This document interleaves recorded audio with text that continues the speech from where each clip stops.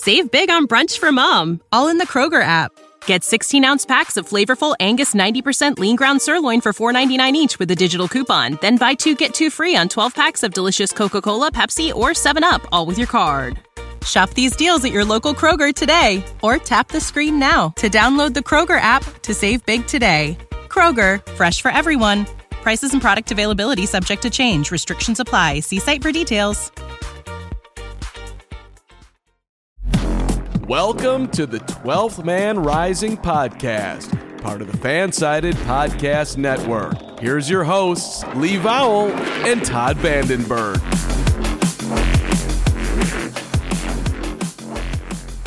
I was at a restaurant this weekend, and it was called Frothy Monkey, which is like a local coffee chain. Excellent place. And it hit me that... Literally? It could have. Several times I got water. The waitress was excellent, but I got water and the hand just kind of came in from my right. Oh, you need more water? And I would look at the person I was with, Donna, and be like, I had no idea that person, because I was facing the window and she was facing everything else. But it dawned on me two things. First of all, I've never asked a waitress, did you all make this water yourself? And secondly, I have not asked where they get their silverware from. And the only reason I thought about that is because... You're strange. Well, no, you never ask where the food is from, right? It's like, oh, the sausage is excellent. Can I buy it at the store myself and make it myself? Or how are you making these eggs? No, you don't ask that. You don't ask about the eggs, but you can ask about the sausage?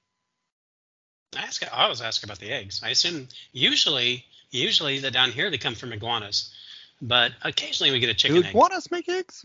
Oh yeah. Oh yeah. Is that how it happens? Oh, that makes sense. Yeah, they're lizards, right? Yeah, they're lizards. They make eggs. Just like Godzilla.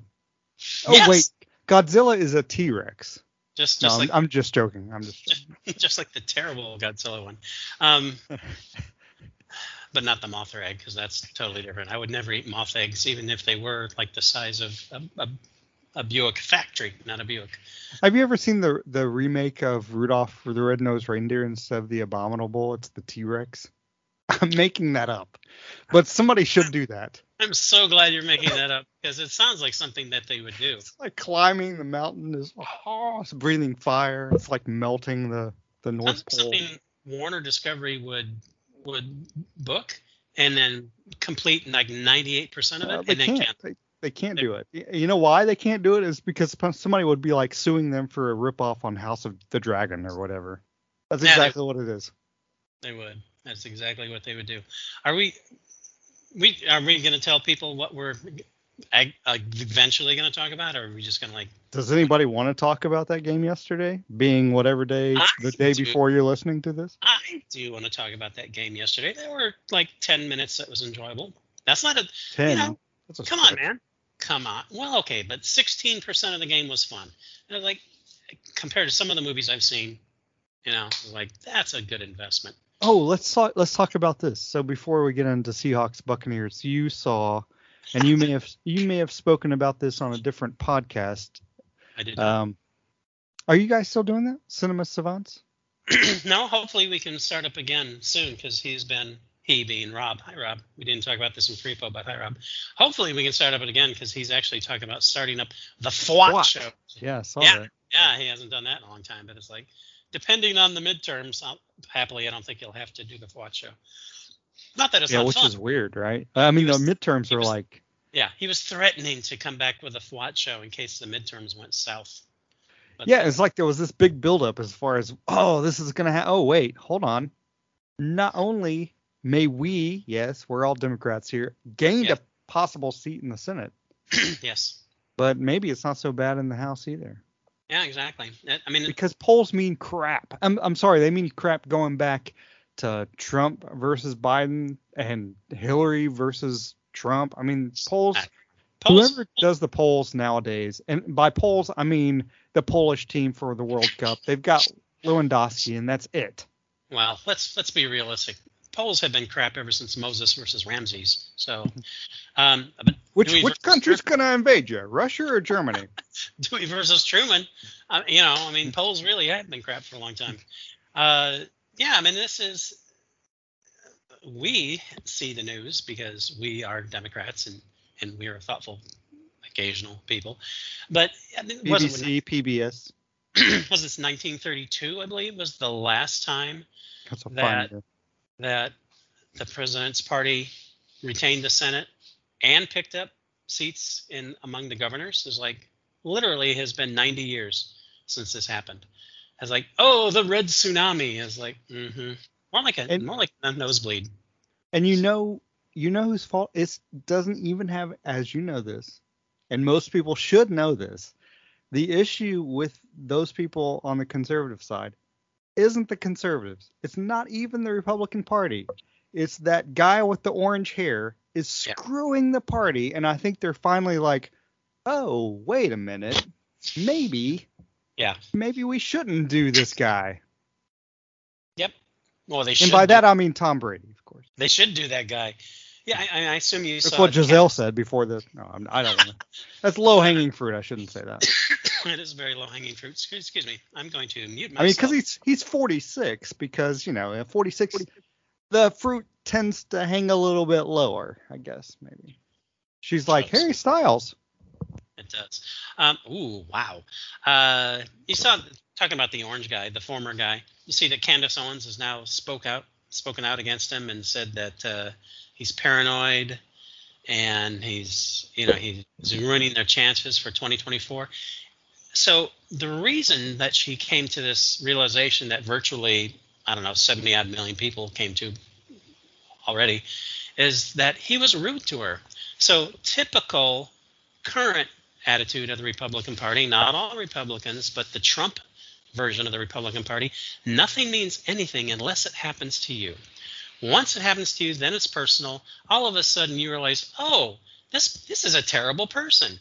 I never knew he was terrible, despite 25 allegations of sexual assault, despite bankrupting 6 companies, despite being sued by the Department of Justice. Well, we're talking about Elon Musk or Donald Trump. I've lost the narrative. Oh, my God. Yeah, let's... What is it with the worship of billionaires in this country? What the hell is it? I almost said something else, but this is not the Nikki X show. I just... It is currently. Before people are like, this is a Seahawks show, right? Yeah, it is a Seahawks show, but it's a bye week. It's a bye week, so we're going to talk about as if that's different, as if that's any different. But yeah, seriously, this guy lays off half the staff of Twitter. This past weekend, he laid off, 4,400 to 5,400 contractors whose main job is content moderation. And that's the issue that they're having with Twitter. They literally send out an email to their staff saying it's like, well, we're just going to try a lot of things. A lot of things won't work, but we'll just keep on working. It's like, really? Really? What are you like? This is not a lemonade stand, idiot. You're affecting thousands, literally thousands of people's lives with your absolute slipshod garbage mentality of, quote, management. Unbelievable. Absolutely unbelievable. And it's the same thing with Trump. Trump is not the problem. Elon Musk is not the problem. The worship of these ass clowns is the problem. How anybody thinks that they're even a competent human being is beyond me.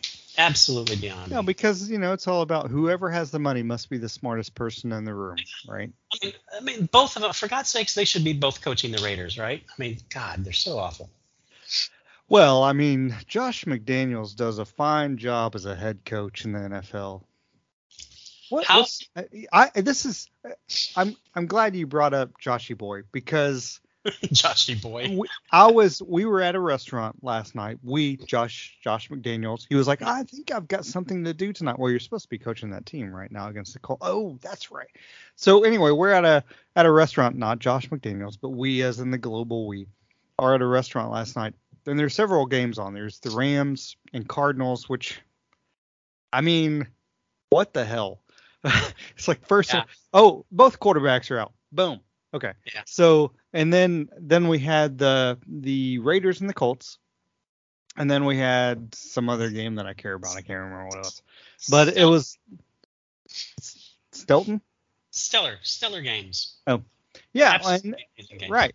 Oh, the other one was the Packers and Cowboys, which sadly I watched the first part of, and there are three things that I usually root against in the NFL. One is Josh McDaniels, right?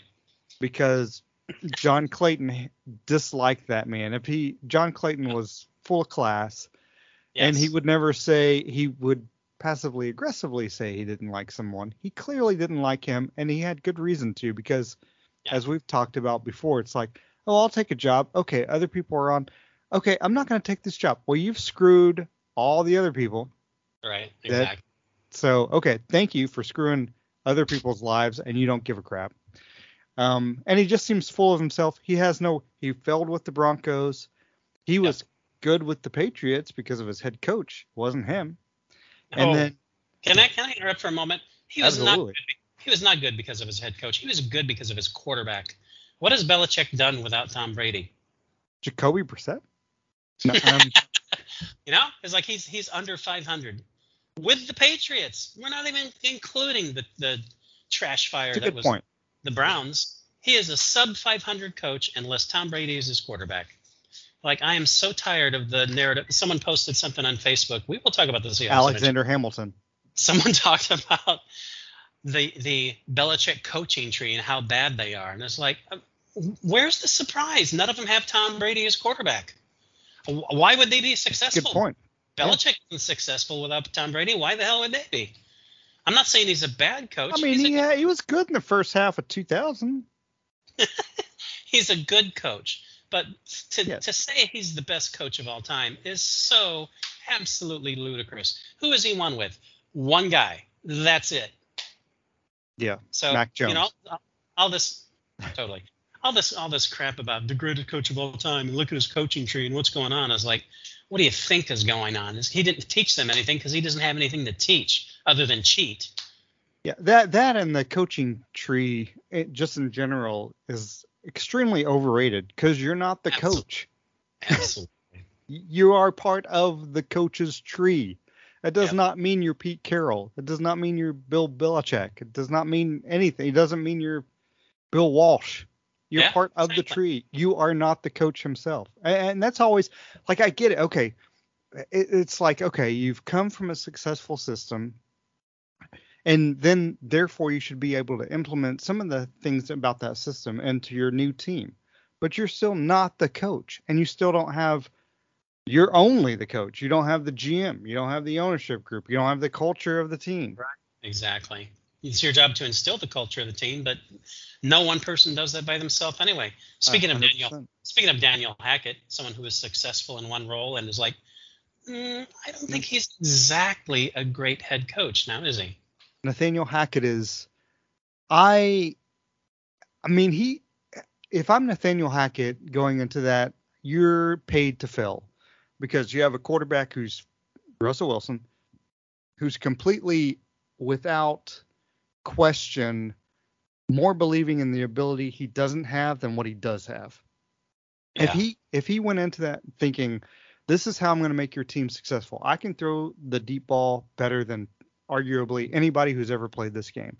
And I can also keep drives alive by using my legs. Instead, again, I want to be, as we've spoken about, as everyone's spoken about, I want to be Aaron Rodgers and be a prolific passer. But that's not me. Yeah, that's not his game. Did you see any of the? We will talk about the Seahawks event. I did actually see it. Yeah. I saw a little bit of it, and partly it's not his fault. He, as it's been pointed out by people who know more info than I do, the scheme that they're running and the patterns they're running are high school patterns. It's not Russell Wilson. It's like, and part of it is because they have Russell Wilson. Oh, we've got this quarterback. So basically, we only need to do elemental things, not because we have Russell Wilson as a quarterback, but because he can create so much on his own. So we've got Jerry Jeudy and we've got Cortland Sutton, and we think, oh, these guys are pretty good. And they're probably not bad. Who knows? But it's like we only need them to run elemental patterns, and therefore they'll get open because Russell will hit. But that's not how Russell has ever operated. No. I mean, there's a reason Geno looks a lot better than Russell does this year because he takes, as we've pointed out, he takes what's given to him. Instead of like, oh, I've got DK, I've got Tyler. They're going to get open on their own. They're not. No receiver does. I don't care if you're Devontae Adams or whoever you are. You're not going to get open on your own. If a NFL, not college football, if an NFL defensive coordinator says, I don't want this guy to catch the ball, you won't catch the ball. Unless you have a quarterback who has to throw you open. Unless you're Julio Jones, in which case he will be open. We'll get into that as far as like, hey, was anybody covering from 10 deep to 30 yards deep? That's just wide open. Yes, let's talk about that because Ken Norton Jr. He was the substitute DC. Barely for that one play. Let's talk about that because I took over one of your duties because you were off gallivanting around and having a good time this weekend with Joshy Boy. With Joshy Boy. He's a nice guy. When he's not coaching his team and they're losing, he's a nice guy. I wrote the For Pete's Sake, which is a brilliant title. I love that title. But of the three players who did less than great, and I actually said it in the article. I had a hard time cutting it down to three players because a lot of people had bad games, and I hung that play on Kobe Bryant mainly because it looked like it was probably his assignment to pick up. The announcers said it looks like he's playing man and everyone else is playing zone. But at the same time... But I'm sorry to interrupt you. Yeah. Because the only reason I interrupt you is because I tweeted this out. And I know you're going to get into this. But Tariq Woolen he's had two of the same exact patterns go for touchdowns this year. No offense to Tariq Woolen. I think he is beast. He could be the shutdown corner the Seahawks need for the next 10 years. I love his story. I love his athletic ability. He seems like a good guy. But we also can't go to the extreme of Russell Wilson is perfect. Richard Sherman is perfect. Right. Therefore, Tariq Woolen is perfect. Whatever they do, they don't do anything wrong. And I tweeted out Woolen looked like he got picked by Bryant because he did, or not by Bryant, but by Mike Jackson, I think, because he did. And they were like, I watched the replay. He fell into coverage. Who's he covering? He falls straight back. There's nobody there. He's not going to just be like, hey, I'm just going to stand here because I got picked. There's nobody here either. At least he's going to drop into coverage because that's what they teach you. That's what your instincts teach you to do. Exactly. He should have followed him. Somebody should have picked him up, Jones up, but nobody followed him. So therefore, Woolen was the one. Or Josh Jones, who is 5 yards deep in the end zone. Yeah, but Jones, he's over there smoking the cigarettes, and then the play's going on. He's like, man, I got to be on the field. Hold my cigarette, Mr. Dixon. I don't know why Michael Dixon, who was a fucking beast in this game. I did say the F word because he deserved it. But anyway. Those punts, man, those punts. But Josh Jones was 5 yards deep in the end zone. And Julio Jones caught the ball at the 31? No, he didn't catch the ball at 31. But caught the ball, maybe at the 25? And he was at the 4 or the 3, and Josh Jones was still in the end zone. That's completely coaching. Because Josh Jones sucks. And so what the coaches tell him to do every time they put him in the game is pretend it's like the end of the half or the end of the game, and you're just playing deep. Because we don't want you doing anything else because you kind of suck. So he was doing exactly what was asked of him, I'm assuming. And what was Condre Diggs doing on that play, too? I mean, I'm not saying he should have picked him up. He's over there smoking cigarettes with Michael Dixon. But he needs to be directing the secondary. And the one play where he just he backpedaled for 10 yards. Yeah, it was. But and that play was bad enough. But then gets stiff armed. It's what are you doing? What's going on? The whole team, the whole defense. They got punched in the mouth that game, and they had no answer. They got punched in the mouth the entire game and had no answer. And that's the first time it's happened since week 2. You kind of hit on something. What were these players doing? There were twice that I saw where they threw the deep middle pass, which was open all freaking day. Yep. And Cody Barton, who ended up with a fantastic interception, by the way, but it was great. He and Brooks ran into each other. Why do you have two linebackers playing 10 yards deep who, when the pass gets thrown over their head 25 yards down the field, run into each other? Yeah. And what are they doing? One of them has blown an assignment.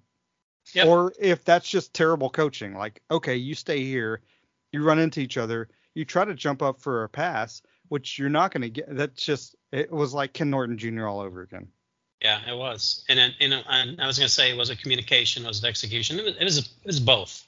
I mean, clearly it was both. Because there's no way the execution was that bad alone, and there's no way the communication was that bad. But absolutely, the defense, not the offense, but the defense looked exactly like that second game. Like at the first game. Well, the offense looked.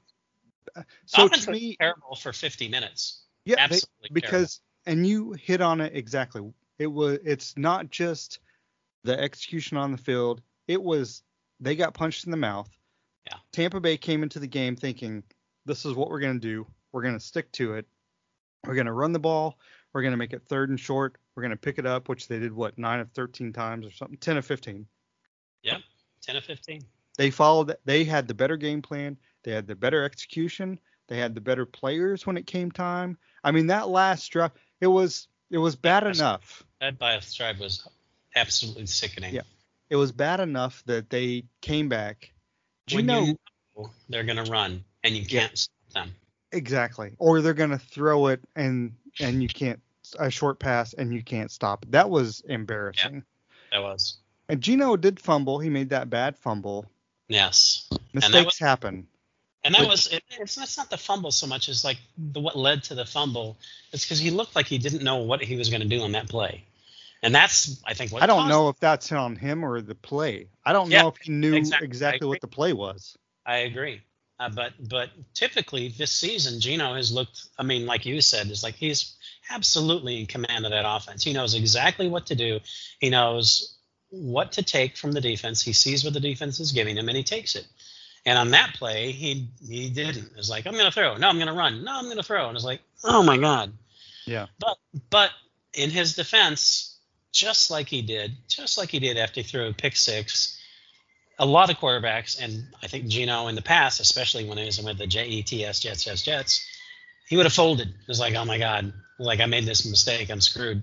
And instead, what did he do against the Cardinals? 3, like you had said, 3 absolutely stone-cold drives. What did he do here? 2 great drives. It was like, if the defense had come up, the Hawks could have won this game. Yeah. Even though they weren't even in the game for 50 minutes. Yep. They were not in this game.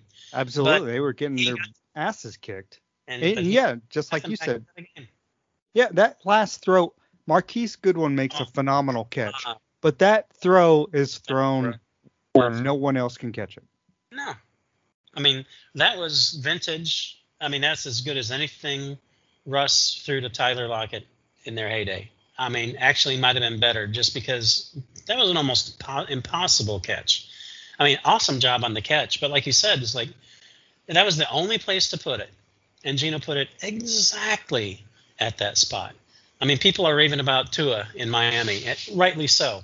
But you watch the games, the Dolphins games, which I watch a lot of Dolphins games because I'm in South Florida. Don't say anything about it. Hey, you're a Dolphins fan. It's okay to admit. But you see a lot of passes, which those should have been touchdowns, and they're not because he throws a little behind the player. That happens. I got to interrupt you right there. I'm left-handed. I feel like you're being anti-left-handed right there. Tua is perfect, like all left-handers. He's perfect on all his throws. They either catch or they don't. That's a lie. Tua, that offense. I know we're jumping around because this is a podcast and we can't do this. Yes, but man, that when they got Hill, whatever you think about him off the field, he changed that offense. And with Tua, they're fun to watch. Period. That's a fun team to watch. And this last game was just like they were lights out, man. That offense just shredded the Browns. Not that the Browns. When they won 6-3, that was no. But and not that the Browns are a great team, but it's like you can't. There's no telling what the heck is going to happen in the NFL. See, I cleaned it up. I didn't say hell because this is not the Nicky X happy hour. I said the F word earlier, so. Yeah, no. Well, you're kind of rude, so there you go. But. Wait, are you talking to me or my sidekick here, Joshy Boy McNair? Hey, Josh. Hey, Josh. How's it going, Josh? But Tua, where's my coach, Bill? I need Bill's help. Hello, Bill. And I'm going to say if he was throwing the ball as well as Geno Smith, and yes, I said that, and yes, I mean that. If he was throwing the ball as well as Geno Smith, he would have 10 more touchdown passes than he already has. Absolutely, no doubt about it. He's thrown 18 already, but I guarantee you he would have almost 30, because there's so many times when Waddle and I love his little celebration in the end zone. Thank God they stopped penalizing that. But every time, unless it's DK. Yeah, unless it's DK. Then if you look at somebody and just say, hey, it's like, it'd be really cool, go out and have a beer after the game, and then you get penalized. I still don't get that. Well, he did say, apparently, according to the broadcast team, he said the word "you," which is the worst word you can say. That was terrible, wasn't it? It's like what they really wanted to say was what he actually said which was "F you." Yes. But it almost, the way they said it was like "you." Oh, they made it personal. It's like, I don't think he just said "you." I don't think he did. But also, that shouldn't have drawn a flag. I'm sorry if you're like, oh, I'm a referee. Oh, you say you suck, which is what he could have said. Or F you, which is, okay, sorry. Oh, my feelings are hurt. Throwing a flag. Because he didn't touch him. It's like he didn't go up to the face of the defender. It's just like. I don't remember which game it was, but it was a game. It was one of the afternoon games. I think it was the Titans game. But there was a game where a receiver got flagged for taunting, and literally all he did, he said something to the defender, but who cares what he says, right? And he's probably about 4 or 5 feet away, and he points forward, not at the player. He points forward towards the end zone, like signaling first down. That's all he did, and he got called for taunting. Are you kidding me? It's so judgmental, which it shouldn't be. Yeah, it's absolutely ridiculous. Insane. I mean, Myers they wouldn't have picked up a first down. Myers still like, I guess I'll kick this 55-yarder straight through the Really? But it still made it a harder field goal. If they had missed it, it would have been even worse. But I don't feel like what DK did was, DK does need, throughout his career, he does need to control his temper. But in that case, he didn't go above and beyond, I think. To me, taunting is like if you literally, like a defender is down and you literally put your crotch on their helmet. That's taunting. Yeah. Other than that, like, because we're old. Can you see Dick Butkus complaining about anything that's happening? No, he would just get even on the next play, and he would take the 15-yard penalty for personal. Or if DK had gotten up into the referee's face and been like blah blah blah, he didn't. We don't have any clue as to what he said. Yeah, you touch an official. That's 15-yarders. I agree. But he didn't.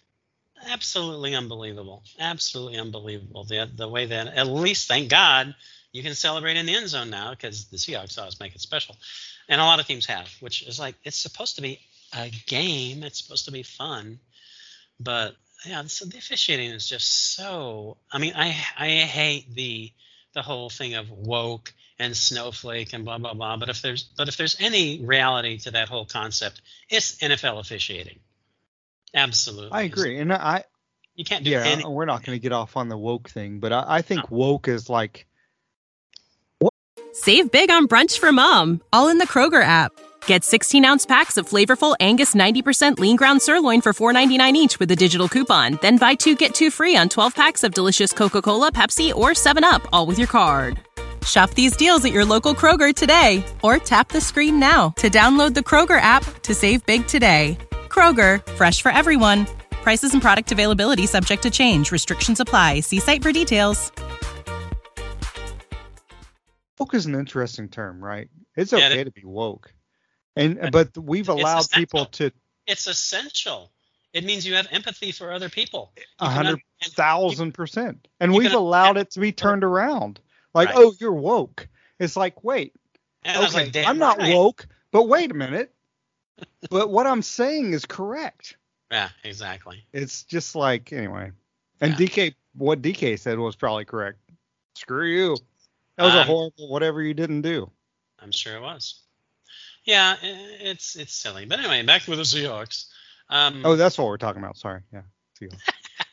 Yeah, the thing that gives me hope for this game is the fact that they didn't fold like they did against the Niners. It was like that game was over, and it was done. Are you saying you're down 17-10 and you throw an interception at the end of the game? Yeah, that's what I'm saying. Because that's what I would throw 2 on the same play if I could.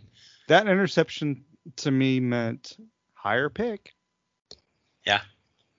We're talking about Russell Wilson throwing an interception.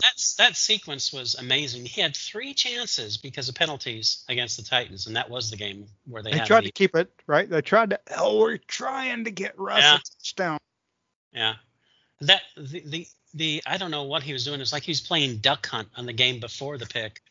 It's like he's being sacked and he throws the ball. It's like, how high did that ball go? Like 20 yards in the air, and gently drifts down. But it was called, and the guy didn't make the interception anyway. But if they were called for a penalty, the Titans were called for a penalty. And he has to get rid of the ball because it was 4th down. I get that. But it's like, that's the best he can do, Russ? What the hell are you doing? Mm-hmm. And then he's like, where's DK? Wait, there's no DK? Yeah. As we have seen, as you have said more than a few times, we've seen this since the second half of the 2020 season, where it's like, oh, look, I've got a receiver open. Let me see if I can throw the ball 15 yards past him. Yep. And that's exactly what he did. Which is why I bring up Russ in this case, because you brought up Geno and them coming back. If that's Russ as the quarterback, that doesn't happen. No, it doesn't. It doesn't. I mean, it's hard to believe because no one, other than Geno and the Seahawks, no one saw this coming. But this guy is absolutely one of the best 5 quarterbacks in the league, hands down. He's the closer. He is a closer. He forgets like the closers forget, okay, you know what? I gave a home run and lost the game in the last drive. Exactly. Geno forgets what happens in the last drive. That happened in the last drive. We're moving on. He does. He does. And that's a rare talent. That's a rare talent in any walk of life. Yeah. You dwell on mistakes. 100%. Sometimes you think about it like you might think about it for 5 years. It's like, oh my God, why did he do this? You let the mistake define you. And he doesn't. He doesn't. He's like, it's wiped out. It's like, but he learns from it. It's not like just like Tariq Woolen. It's not like he's a toddler like Kyler Murray. Yes, I went there. But wait, Murray didn't play yesterday, and they won. And they won. Interesting. Yeah, and I've seen 2 articles. I didn't read them, but I've seen 2 articles saying there's no quarterback controversy in Arizona. The quarterback is Colt McCoy. And it's like, yeah, there's no quarterback controversy because there's a coaching controversy. Oh, what is happening? Yeah, for sure. And it's just, the Seahawks are 6-4, and yes, 7-3 would have been so much better. But virtually no publication said the Seahawks would be any better than 7 wins. That's and they've got the Raiders coming up, they've got the Rams coming up, they got the Panthers coming up. I was like, well, hold on, what you say about the Panthers at this point? Strangely enough, it's like, oh, we just need to get rid of those players who didn't really care about being a part of it. But yeah, I mean, they should beat the Raiders again. They should.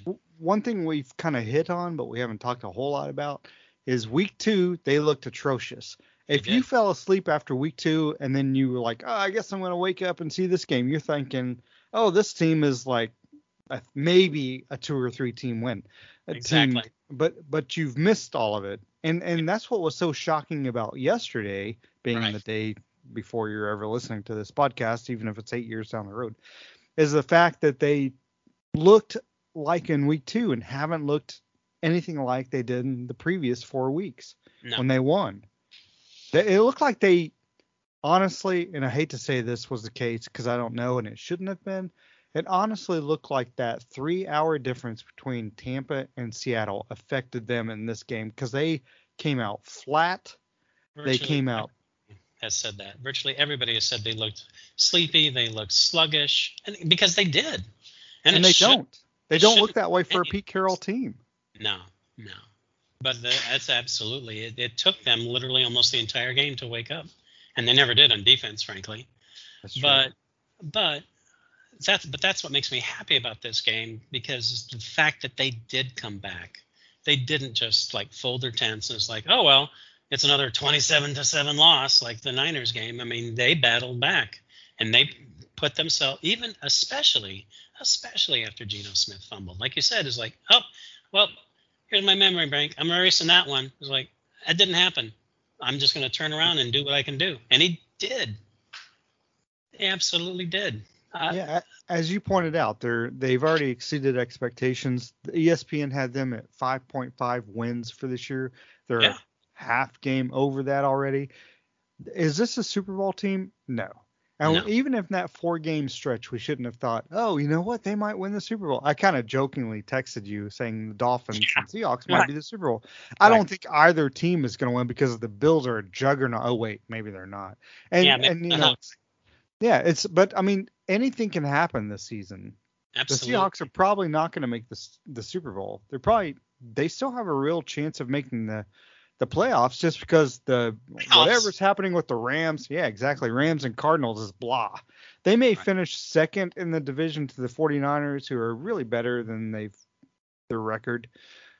And that's fine. If they win 9 games this year, hell yeah, because they're still going to have a higher pick with the Broncos, because no matter, the Broncos have a solid defense, and they might get better as a season, but their last 6 games, they're going to get eaten alive. Yeah. And I don't care who it is. The Cardinals are one of their teams, but the other ones are like, the Cardinals are a decent team. I mean, anything's possible. Now that they have Colt McCoy, anything is possible. That's true. We saw the Packers come back to life and beat the Cowboys, for gosh sakes. But I'm sorry. That's what I was going to say. So Joshy Boy McDaniels is one of the kids, is one of the Cowboys and the Patriots. But I think of any, and blame me for being 85 years old. I used to be team centric, and maybe NBA has changed me a little bit, being player centric. I don't want Aaron Rodgers to ever win a game. So when he came back to beat the Cowboys, my life changed, because I was thinking, damn it, the Cowboys lost. And I know I've never had that thought in my head, but I just don't, I don't want Aaron Rodgers to ever win. Right. Exactly. You know, one of the great things, and maybe it was Jake who wrote about it. Hi, Jake. That the Hawks have Joshy Boy McDaniels, one of our new writers at 12 Men Rising Pod. Well, he's going to be unemployed. He's going to be looking for something soon, because God knows we pay so much. But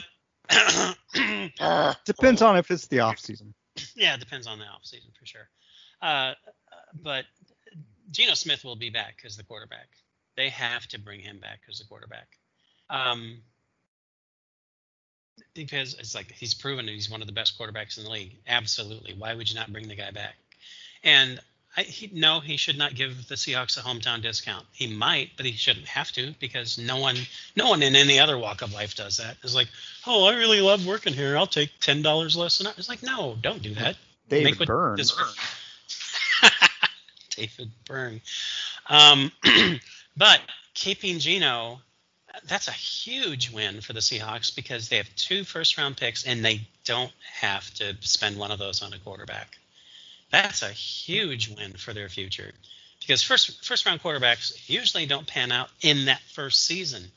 Other positions, as we've seen this season with the Seahawks, certainly can. I mean, they can build even more around. Now, should they take a quarterback like in the second round?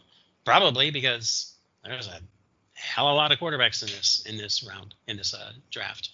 But the fact that they have the luxury of not having to spend what might be the 5th pick in the draft, because Denver is awful, on a quarterback is fantastic. It's like they need a pass rusher. I mean, they've got Uchenna, who other than yesterday has been like lights out. But getting another one, so sweet.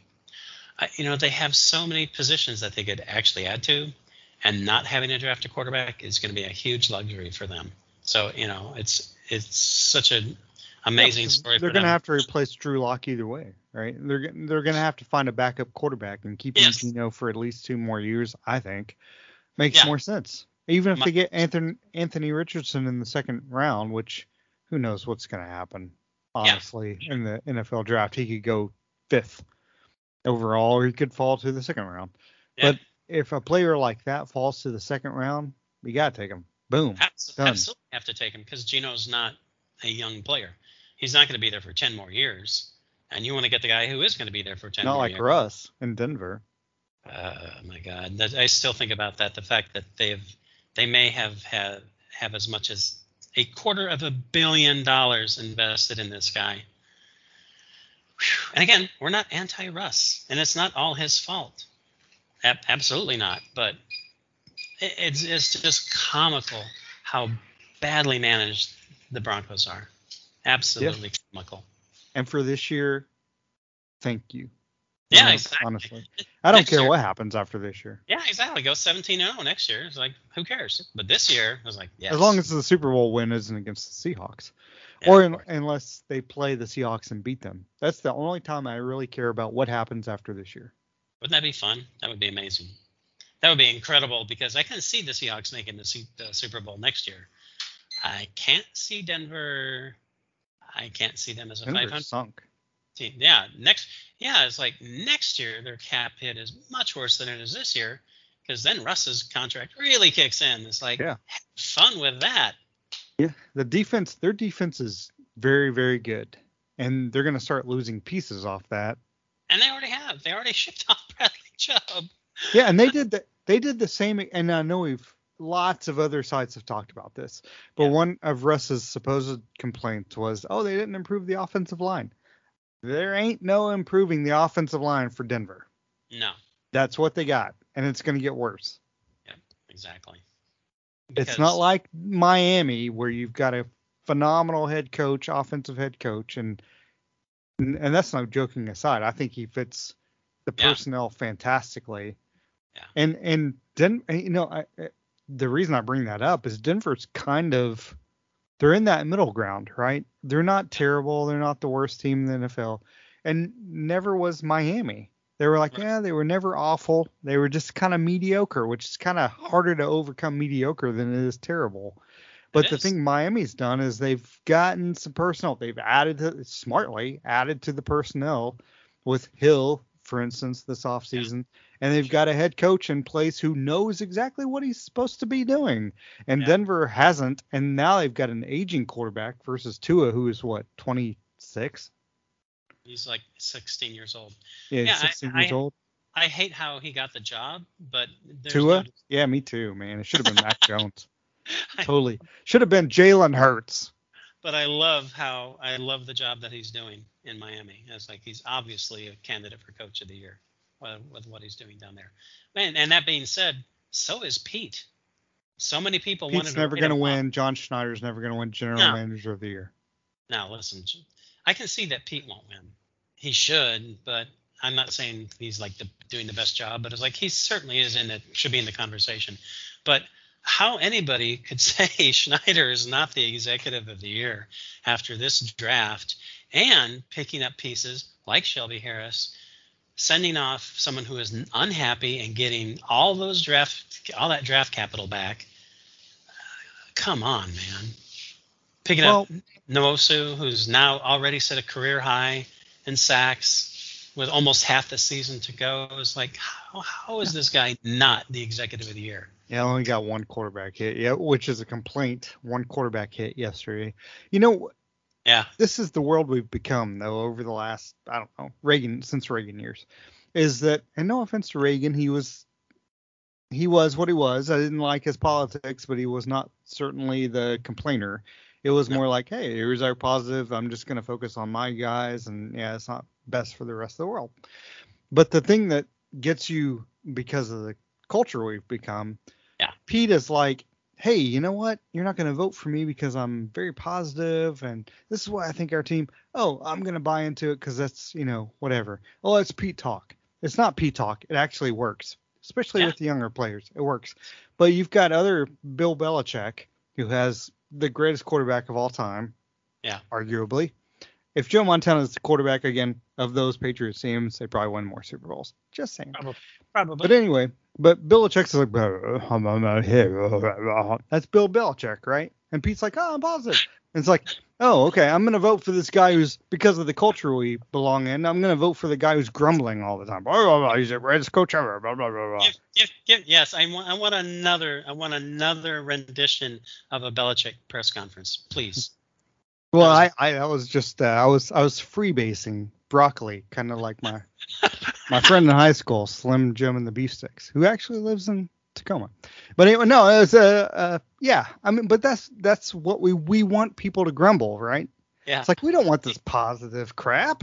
What? That's fake. The grumbling is real. Can you freebase broccoli? Really? That's pretty interesting. No, you can't. That was their joke. But no, it's like that's but too bad. yeah. I mean, that's what it is, right? It's I was like, looking forward to we need the drama. Why Yeah. are there more dramas on TV than comedy? We need the drama in our lives, and that's what it is. We don't want Pete Carroll being happy all the time, being positive all the time, yet having a bunch of winning teams, even when we don't expect them to. We need, I mean, maybe McDaniels actually wins the Coach of the Year, and he's clearly not a Belichick type, and that would be awesome. But I mean, that's usually what we end up with, right? Yeah. Sadly.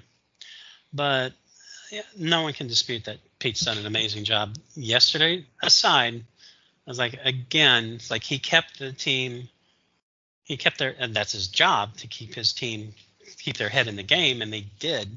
Yeah. And It's exactly like the Miami coach. Sorry to interrupt you and just jump on what I was saying, but the Miami coach he never knew anything about football until this year, right? He was a science teacher in high school. Yeah, that's correct. That's what I thought. He certainly looks the role. He does. Like the game against against the Ravens, against Baltimore, when they're down like 18,000 points with 3 minutes to go, and they come back and win. Like, who does that? Because they put Bo Jackson in. Well, That's yeah, technical. So that's pretty much what would happen with Bo Jackson. It's like, what would Bo Jackson do what would Bo Jackson do in any era of the NFL? He would destroy it like he did in reality. sorry. Unbelievable. I got YA as my quarterback or ready to go. YA. Oh my God. YA Yankovic. Oh, did you? So we'll end the show with this. Have you seen the Yankovic? Okay. I have not. Have you? I have not, but I think it's coming on. I haven't seen. I'm also gonna next. What's that? It's on the Roku channel. If you have the Roku channel, Roku. which anybody can have, because you don't even need a Roku to have the Roku channel. Just go to Roku.com and you can pull up their Roku channel, and it's on the Roku channel. Roku. So, is that some kind of? Yes, is that? it is. It is. It's a Polynesian drink. Roku. Oh. Going back to Tua. So, but what was I going to say? Oh, you've seen Wakanda Forever. Yes, I have seen Wakanda Forever. And what was the other thing I was going to say? You were going to say, "Oh my God, it was an amazing movie." It is. I haven't seen it yet. It's I was sorry to interrupt you. It was the Ryan Reynolds, Will Ferrell Christmas movie, which comes out next week, which I haven't seen. I haven't seen the reviews for it yet either. It looks like it'll be entertaining, but anyway, Wakanda Forever. It should definitely be entertaining. Wakanda Forever is it's as good a film as they could make, considering the absence of a particular person. And I didn't even realize Michael B. Jordan until I'm watching the movie. And obviously, Chadwick Boseman's had an amazing presence, right? Amazing screen presence. But I didn't realize just how impactful he is in the first movie. And yes, it's called The Black Panther, so it's about his character.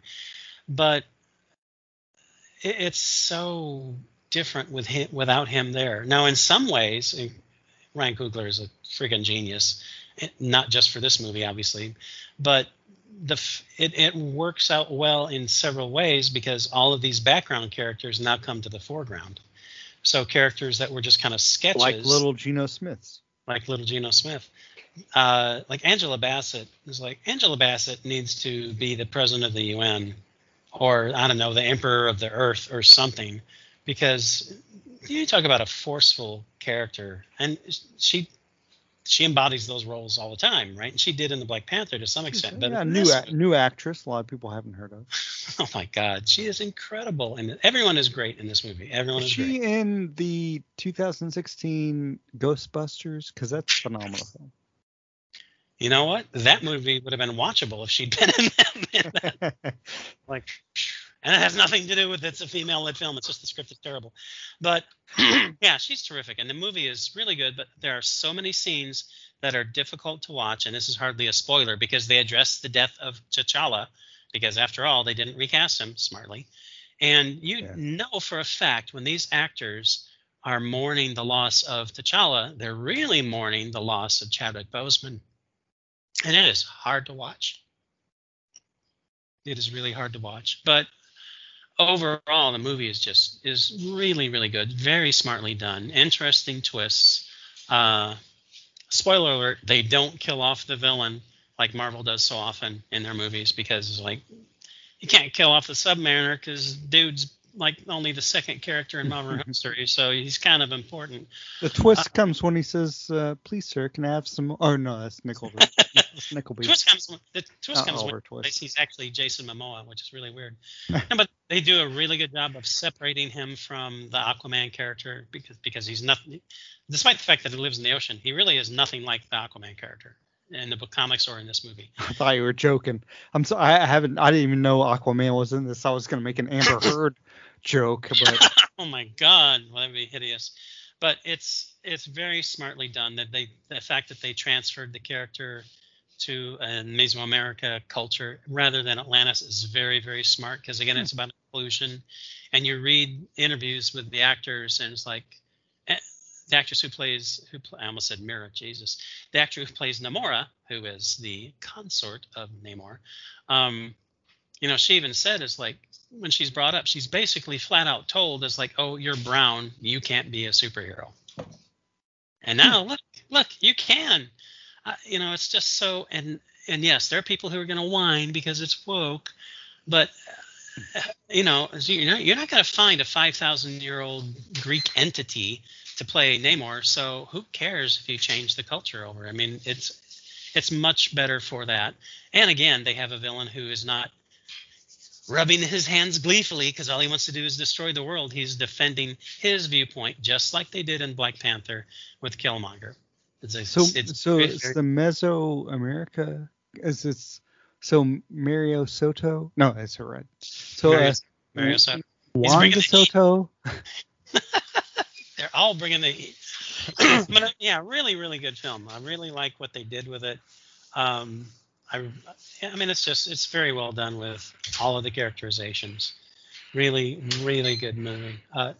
And several other people I know. I actually know like 5 people. And they've all said, the ones who've seen it, said it's like, wow, this is the best film of this phase of that's cool. And it is by far. And this is the kind of movie, and I still am pissed off at Marty Scorsese for saying it's like, oh, these comic book movies, they're roller coaster rides or amusement. It's like, dude, you clearly have not seen some of these films if you think there are no characterizations in these films. Like, I'll tell you what, half of these films are a damn sight better. Isn't The Departed a superhero film? Yeah, totally should be. It's like, what is that travesty that he put on Netflix? That abomination of a movie that is supposed to be good is like, it's okay. What is that film? I don't even remember the name of it, but the one where they de-aged, the De Niro, and it's like, oh, come on, man. It's like, that was Godfather 2. Yeah. No, I'm joking. It was a Godfather 2, but the movie's just not that good. Wait, now I'm thinking about what is that? It's over long. Yeah, and The Departed. I'm just joking. It should be The Departed. Now, The Departed is an awesome movie. Most of his movies are great, but this movie was not very good. But I mean, it just still pisses me off as like when someone makes a pronouncement of something about they clearly don't know a freaking thing about it, because clearly you have not seen some of these films. There's no way in hell anybody can watch Black Panther. Kind of like Josh McDaniels watching a football game. Very much so, because he clearly doesn't know.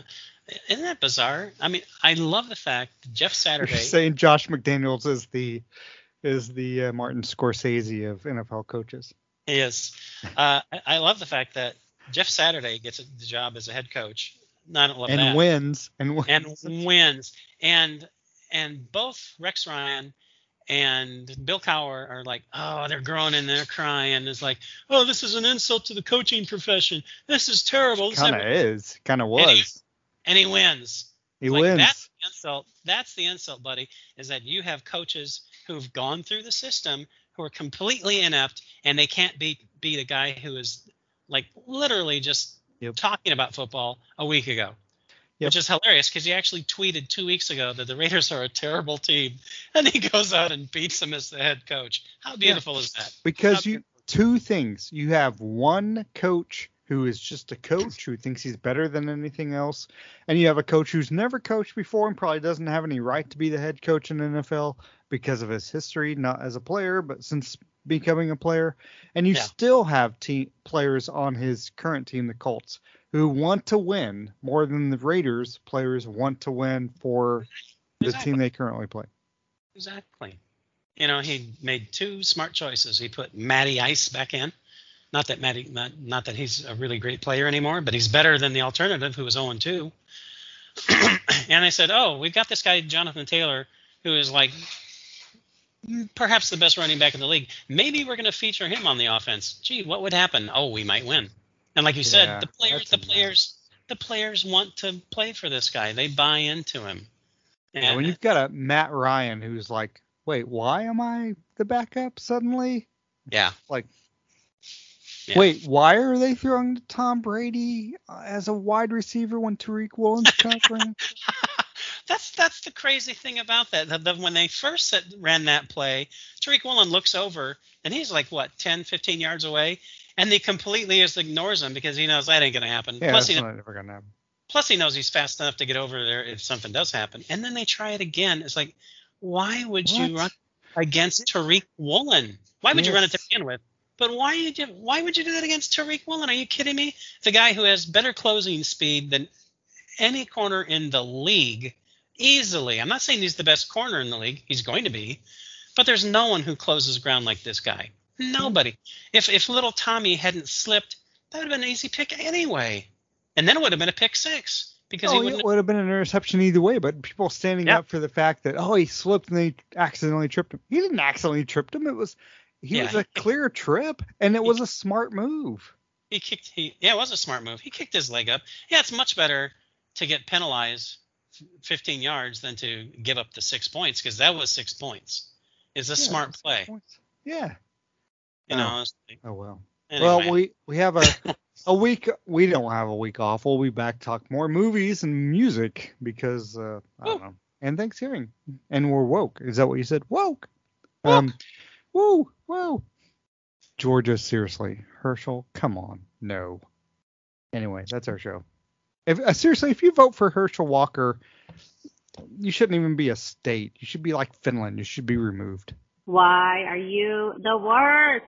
Save big on brunch for mom, all in the Kroger app. Get 16-ounce packs of flavorful Angus 90% lean ground sirloin for $4.99 each with a digital coupon. Then buy 2, get 2 free on 12 packs of delicious Coca-Cola, Pepsi, or 7-Up, all with your card.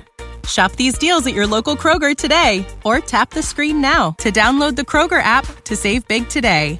Kroger, fresh for everyone. Prices and product availability subject to change. Restrictions apply. See site for details.